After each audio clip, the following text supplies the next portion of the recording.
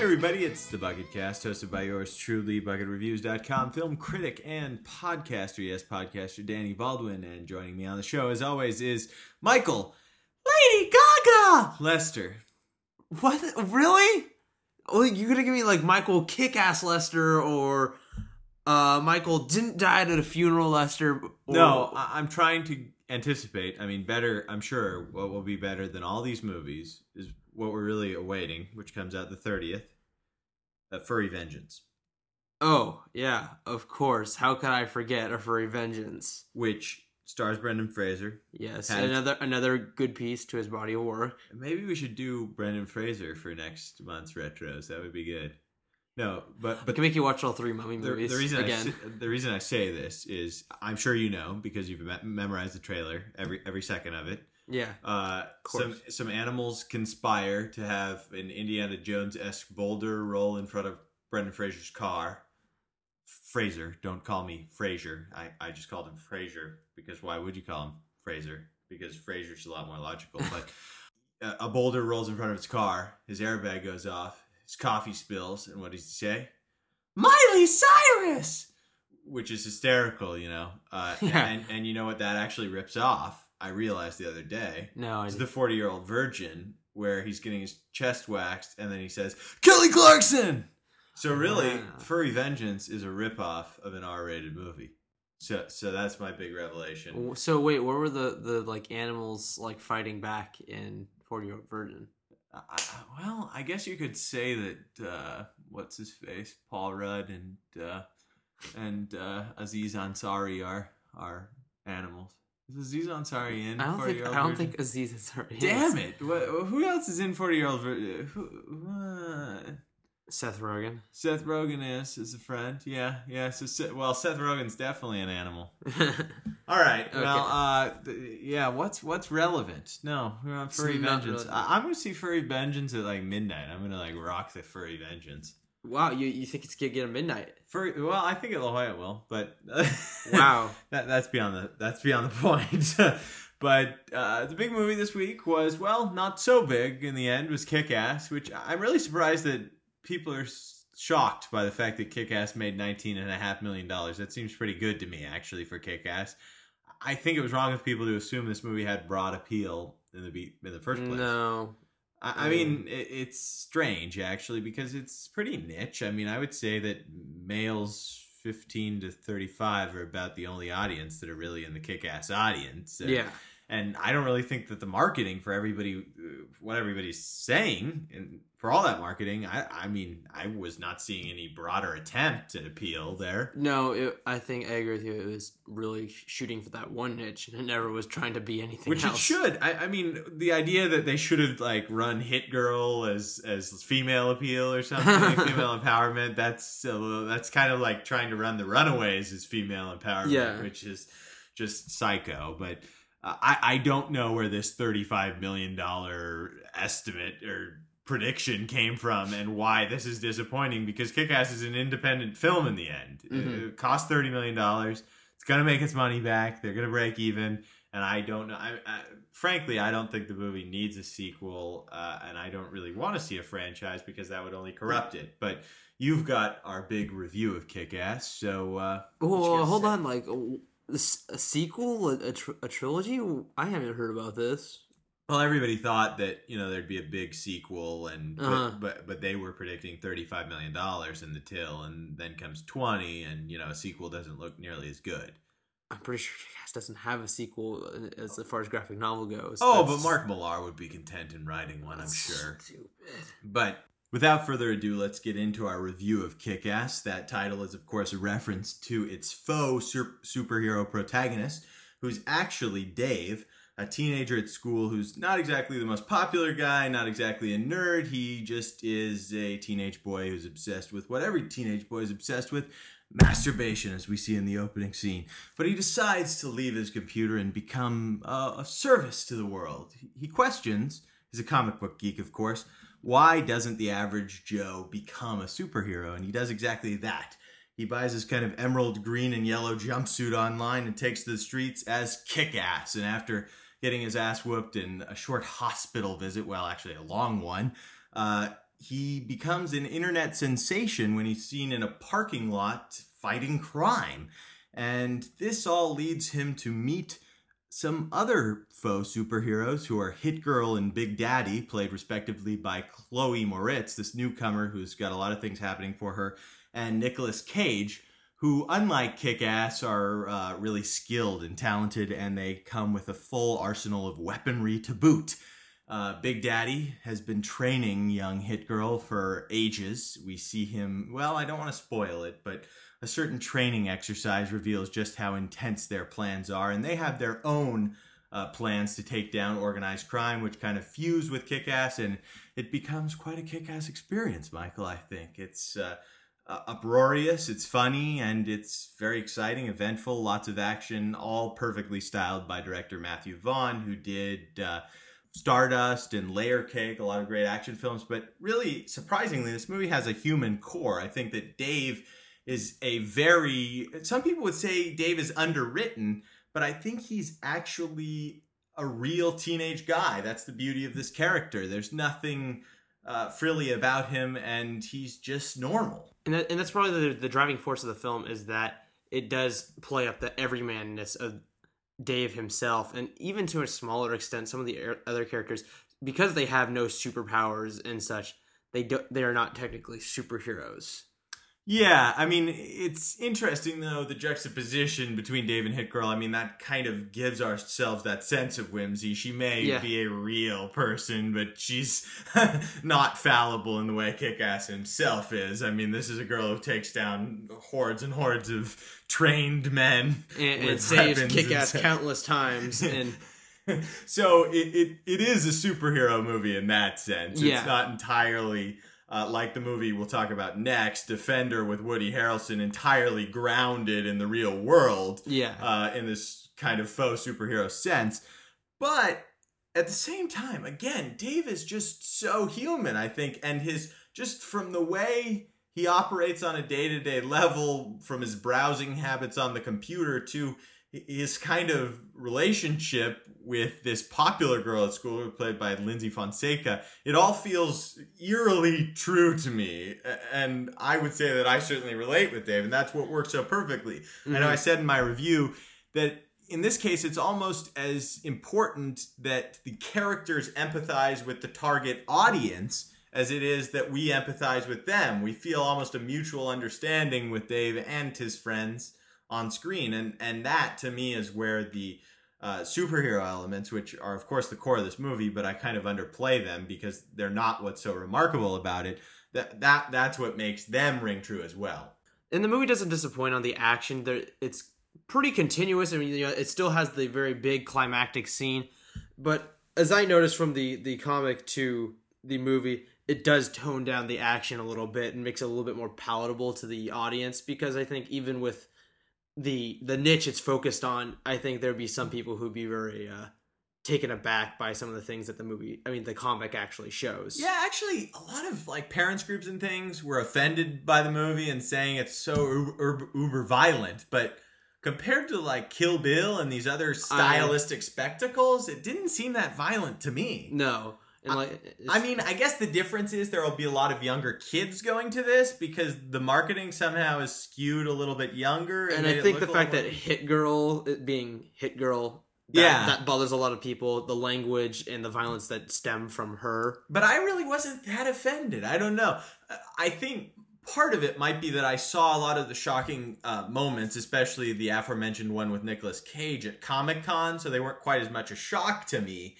But how objectionable is this for teenagers? Well, I feel it's as a regular moviegoer, this isn't really objectionable. Yeah, again, I mean, I hate to quote my review, but I think this movie will do more to uplift 16-year-old boys than it will ever damage younger kids. Mm-hmm.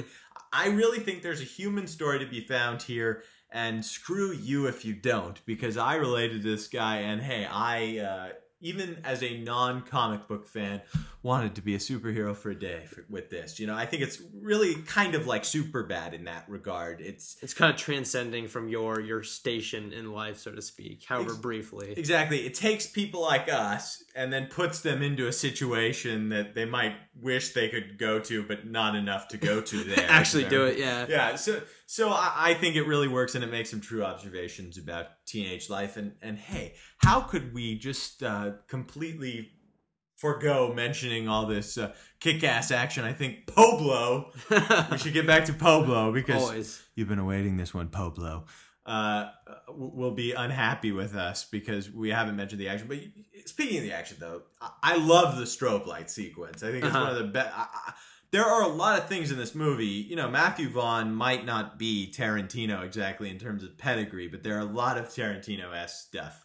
I was really surprised at how well the first person sequence worked before the strobe light sequence. Oh, yeah. I was like, usually when I see that first person come on, I'm like, oh god, it's going downhill from here. Yeah, I thought the whole finale went on a bit too long, but that whole sequence is just cinematic orgasmicness. I feel like the finale started out well and then kind of started to trip over itself. Yeah. And got, even though the movie's very stylized, it kind of got out there. It's like, okay, you're taking it a little bit too far. However, on the whole, I'd say it's definitely something to see. I give it 3 buckets out of 4. Strong 3 out of 4. And to be corny, Kick-Ass kicks ass. I give it 3.5 stars. I haven't seen that quoted on Mad yet. I'm really surprised. You would think that would be like one of the main quotes. Everyone's saying, yeah. I mean, that seems so obvious, but maybe you can get quoted on an advertisement. So we're shopping that out. Okay. We want extensive compensation for you on it.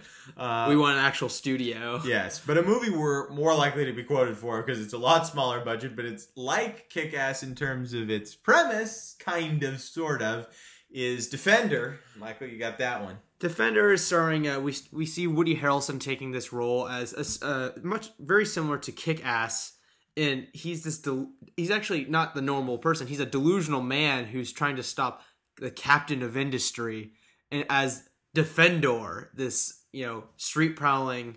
Yeah, so we go from very human teenager to mentally challenged adult.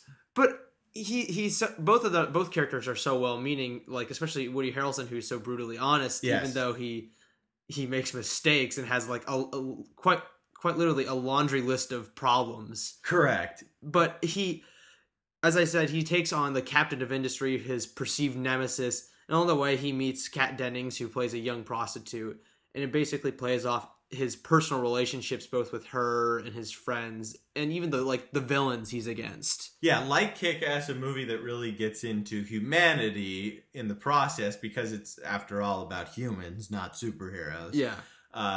Rather than these exorbitant spectacles.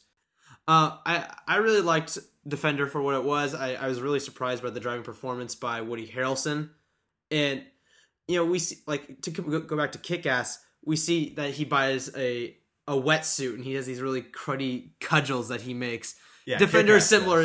He carries like a VHS recorder with him and he uses marbles and stuff like that. That was pretty cool. No. But the quirkiness of it works so well. Like, I'm surprised. And the wasps in the little jar. Yeah, everything. That's his main killing moment is the wasp going out at a villain and terrorizing him. No real word on why he doesn't run away, and I guess it was too expensive to film a sequence of wasps chasing him because this is a true low-budget movie.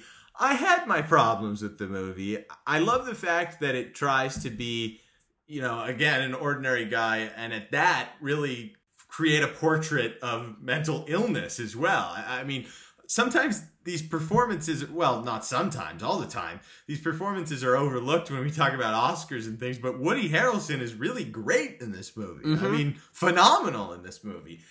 And that all works really well to me and goes to this delusion, but the movie kind of falls short in that it can't reach so far in that it's becoming too realistic. It has to keep this lofty.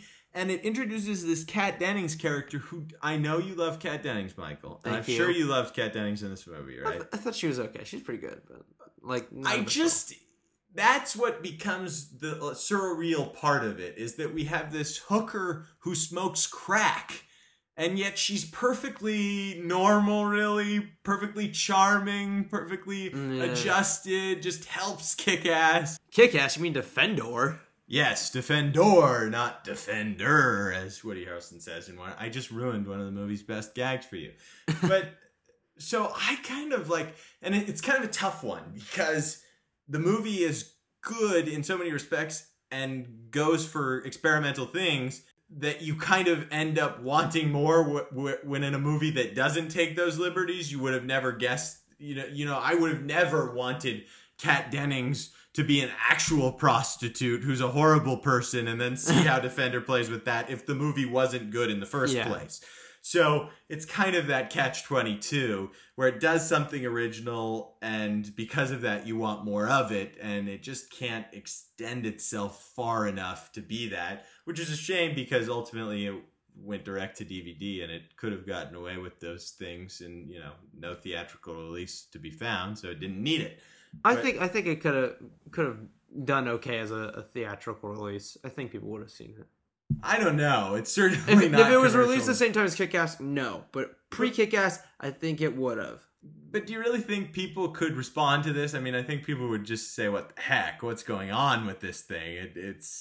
It's pretty out there, and that I admire about it. I seem to think that people could connect. I think if they can connect with Kick-Ass, they could connect with Defendor. Well, tonight you are a little bit more optimistic about movie-going mankind than I, but which is strange. Yeah, I mean, this coming from the guy who saw The Bounty Hunter this past week and actually kind of sort of liked it. What? So, I give it 2.5. What? Which I shouldn't have said right now, because I also give Defendor 2.5, a stronger 2.5 than The Bounty Hunter, might I add. It's the same score, but it's better. Well, what do you give it? I feel like 2.5. I mean, oh, so you're defending Defendor, and you have. I mean, like I feel it's pretty good, but I don't think it needed like a little bit more. I think the characters on the whole are underwritten, and that's really the problem. Yeah, I mean, I think Harrelson's performance overcomes that, but I think this Dennings character is really its flaw. I like to fall back on your catch-22. I want more, but it can't give you more because of the way it's structured. Correct, and that's a catch-22 because of the fact that it's good. Yeah, and we would never have wanted to be better if it. What do we say? I mean, I can visualize this in my mind, but I cannot vocalize it. What we want would probably in fact destroy the film for what it is. I don't know about that, but we'll never know. So let's get on to more tangible things. One, Death at a Funeral, a remake of the 2007 film Where Has Hollywood Gone? We're remaking 3-year-old movies. That are already in English. Yes, they're already in English, but I fear that some people British wouldn't English. And you know what's interesting about this movie? I hate to generalize like this, but not really. It's an interesting comment. Is right after the original Death at a Funeral came out, I was sitting in a screening of a Tyler Perry movie. And there were 2 black women behind me talking about the original Death at a Funeral. And I never forgot it, because I was like, these 2 people in a Tyler Perry movie are talking about a British imported, kind of artsy at the time movie? And it was very interesting. And then when I saw that this all-black cast one is coming out, I'm saying, wow, that's an interesting parallel. I wonder if the African-American community somehow responded to Kick-Ass or why am I saying Kick-Ass for everything? Kick-Ass is tied to everything. I thought it was Kick-Ass for Defender because they were similar themes, but no, this movie is Kick-Ass as well. But not really in terms of quality. But Chris Rock is the big headliner here, along with Martin Lawrence and Tracy Morgan and Danny Glover. Basically, every black person in Hollywood except for Morgan Freeman, Denzel Washington, and Tyler Perry that you can think of, right? I mean, it's a pretty big cast. Well, it's a shame that it didn't do better than a Tyler Perry movie, because this is a better movie. My big problem with the movie, which is essentially about a big family getting together at the patriarch's funeral and misadventure ensuing, is that it's too similar to the original. It's an almost. I mean, we remember Funny Games, which was an almost shot-for-shot remake of the original. A lot more obscure than this movie, of course, but that seemed to have its justifications. This, while they throw in some lines to make it, appropriate for what a black family from Los Angeles might say, every plot point is taken directly from Frank Oz's original. And while it might be funny if you hadn't seen that, I just kind of threw up my hands and said, I've seen this movie already before, and it was done equally, if not better. Yeah, I mean, I had a laugh, but I was told that, like, almost everything I'd seen was in the original. Oh, so you hadn't seen it? I know, I've not seen the original yet.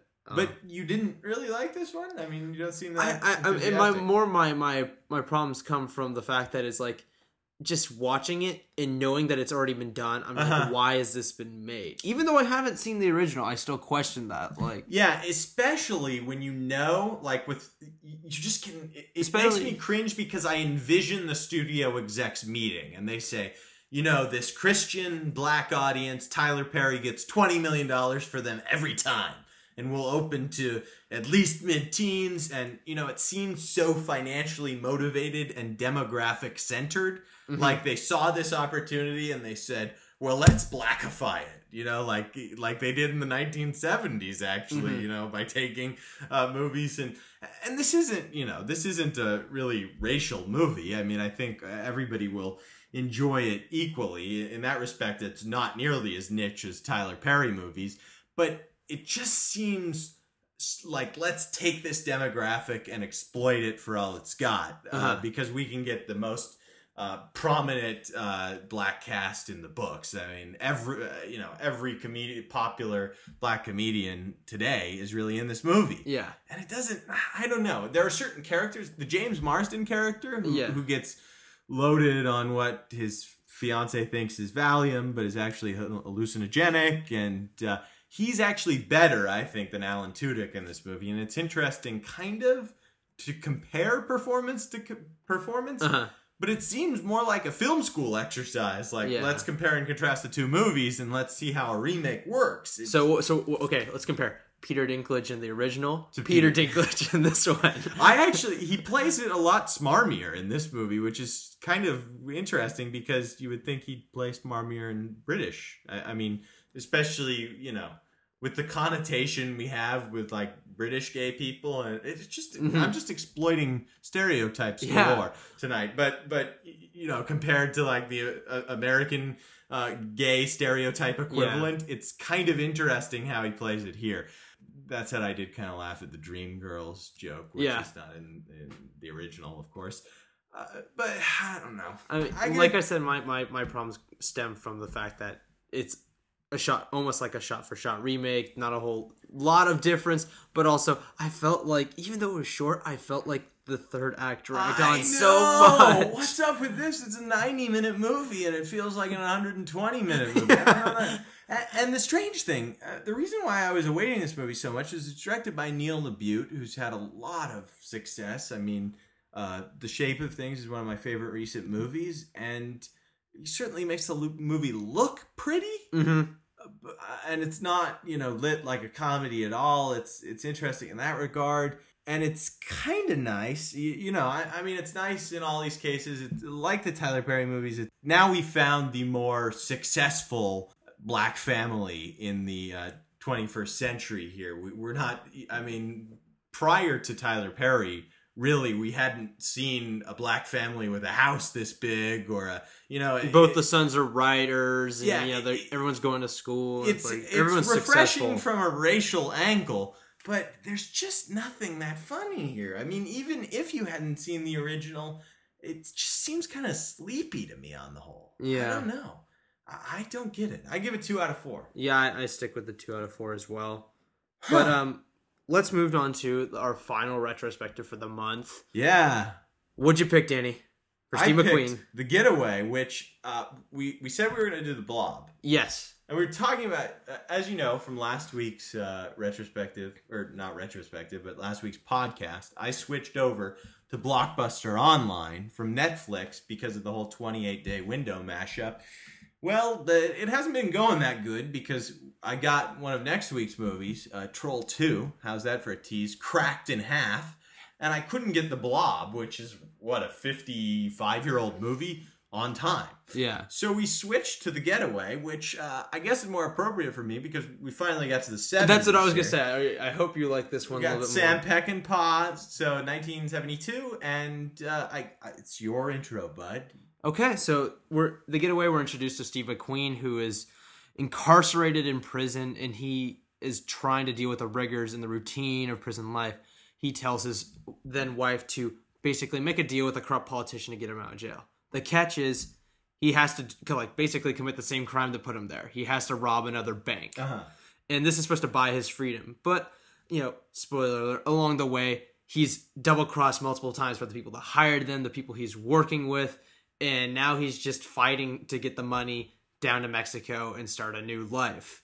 Wait, you didn't... I thought that someone who said kick-ass kicks ass would integrate the time and make his getaway. I wanted to let you have a chance so you could get in there too, okay? We're both trying for ads here. Okay, well, an ad for a Sam Peckinpah movie? Yeah, when they re-release it again. Well, it's already been restored, so I they'll restore it again. Okay. Give it time. All right, when the next format, like Red Ray or whatever, it's like double HD or... Okay. But, I'm really excited to hear what you think. I really liked it. I thought about what we said about Bullet, how it was very presenting these characters like very on the level. There's not a whole lot to them. With The Getaway, I felt it was a little bit different. Like there was more to these characters, both Steve McQueen and Ali MacGraw, and they both had a good chemistry with each other, where they really couldn't trust each other, but they had to. Mm-hmm. And also, what was it? The other robber and his sort of odd chemistry that he had with the people that he was working with. I didn't get any of that. Really? You didn't? And in fact, that's kind of my problem with the movie. Wow. Which is, it's beautifully styled like a Sam Peckinpah movie has to be, and it's unrelentingly violent in that way. And interesting from that angle... Stylistically, as Peckinpah almost always is, you could spoon feed me violence and I'd be fascinated. But I just didn't feel like there were much to these people, and I just, it's called The Getaway, so you know instantly what's going to happen. You know what's going on this whole time and where this plot line's going to go. So I was kind of reaching for interesting characters, but the problem is Peckinpah's nihilistic mantra, which is all this purposeless, shameless violence, doesn't serve this. This is a bad guy. He gets out of jail, and then he robs another bank, and he heads for Mexico. He's a bad guy. So by Peckinpah's rules, he's not really more dimensional than that, I didn't think. So I just kind of, again, threw my hands up and said, well, it's great action. It's, again, stylistically interesting, and I enjoyed it for that, but I didn't think there was that much to it because there's nothing we can really take away like you can in Wild Bunch or Bring Me the Head of Alfredo Garcia or... I'm just kind of stuck on the bad guy thing. Yeah, he got out of jail and committed the same crime, but I never get this overwhelming feeling that he is innately bad. And I think, my theory on that is just because this is Steve McQueen once again playing Steve McQueen. No, I felt more... So we know him from other movies, so we can't really feel he's that bad because we know that other character. No, I feel it's more because he's juxtaposed with, the other robbers and all these other people that are double-crossing him who seem to be much more seedier than he is. Mm-hmm. But I mean, I understand what you're saying, that he's typically portrayed as this protagonist and we're always supposed to like Steve McQueen. Because he's not changing up his performance that much. No, so that's to me why it feels like that. Uh-huh. And to me, this is one of his worst performances because it doesn't really fit. I don't know. I think it works. I think the character works. That it's more of he's a career criminal, and this is not. This is more just to bail himself out. All right. Well, I think the movie's good, but not great. So once again, I didn't find... Steve McQueen just didn't do it for you. I mean, You took a chance. You got your 1972. You took a 2-hour movie as opposed to a 90. 2 hours and 2 minutes. Don't Yeah. forget that 2 minutes. Yeah, I know it makes a big difference for you. Uh-huh. Well, if And- they and cut you know the the 2 minutes, then you wouldn't have Slim Pickens at the end. And you know, okay. the horrible thing about it too is there's the opening credits and no credits at the end. Like, of course, is the custom. Uh-huh. So it really is a full 2 hours and 2 minutes. You can't just like cut it down to that 1:58. You know what I was gonna say though is even though it's kind of one of the lesser known titles for both Peckinpah and McQueen, I didn't even know it existed until I was paging through the filmography, desperately trying to find something. That was on iTunes, of course. We're revealing why I picked this, but is how much it inspired certain other movies. And I got a lot. I would be really surprised if the Coens didn't watch this before No Country for Old Men, because it's set in Texas like that, and I think it's very similar. And I kind of get the Rudy and Anton Chigurh kind of being in the same zone, so to speak. And just how, like, you know, Peckinpah has that unrelenting sense of violence and that sense of there's no explanation for this. Well, even when there isn't violence, there's always like this impending feel of violence. Like the tension is always there, even if the violence isn't happening. Yeah, and interestingly enough, now this is more of a stretch, but the opening sequence, or well, not the opening sequence, but the robbery sequence, kind of reminded me of the whole Dark Knight opening as well. Yeah. So I don't know, but that was interesting to me just to see the parallels, and I think maybe this is one of those movies that a lot more filmmakers have seen than regular people, probably regular folks. It's kind of interesting. Yeah, I see what you're saying as far as inspiration goes. All right, well, I don't quite know yet what my retrospective series for next month is, but that's not going to start up till the 16th because May has five podcasts in it. So we will see what happens there, and we've got some good featurettes in store for you. We got a summer preview coming up, and we might recap our favorite films of the year so far on an upcoming podcast here. Well, they already know what my favorite films are, so because it just involves I was thinking about that, and you can't like go back in time for the Dragons rule, because then I was looking at Dragons and I'm like, Dungeons and Dragons with the way haven't seen it yet, so I got that going. Rain of Fire. Maybe you should pick the Wayans brothers as your like. Well, Rain of Fire doesn't have dragons in the title, so but maybe you should pick the Wayans brothers as a retrospective, and then I can have some real fun. If you thought I could, if you thought I was bashing Steve McQueen movies by saying they're good but not great, just wait till what I have for the Wayans brothers. That scares me a little bit. Maybe but then I have to sit through Wayans brothers movies. Yeah, it's like you just like want to. I'd like to choose Scary Movie 1 and Scary Movie 2, the two most crowning movies of their darling careers in Hollywood. But what do we got next week, Michael? I believe we're watching Harry Brown. Harry Brown, the new Michael Caine movie, festival favorite, imported from the UK. And we mentioned Best Worst Movie and Troll 2, which are very related because it's about the following and the actors and everyone involved in the making of Troll 2. Which is supposedly one of the worst movies of all time, and we'll tell you our opinion on it. I've seen a few clips, and I tend to agree. Best Worst Movie, a huge festival favorite unto its own. And finally... And The Losers, another comic movie coming to life. Which is a big action movie. Zoe Saldana, Jeffrey Dean Morgan, and... Idris Elba. What a bang-up cast there. Yes. So... We got anything else to say? I don't think we do. Big recommendation this weekend is Kick-Ass. Kick-Ass. If you haven't seen it, Girl with the Dragon Tattoo still out there. And I think that you would even recommend that more than I. So, yes. Till next week, this has been Danny Baldwin. And Michael Lester. On the Bucket Cast. Bye, everybody. Bye. We're on the front line. I get handed down the news. Working on the front line. Well, I never begin to choose. Just working on the front line.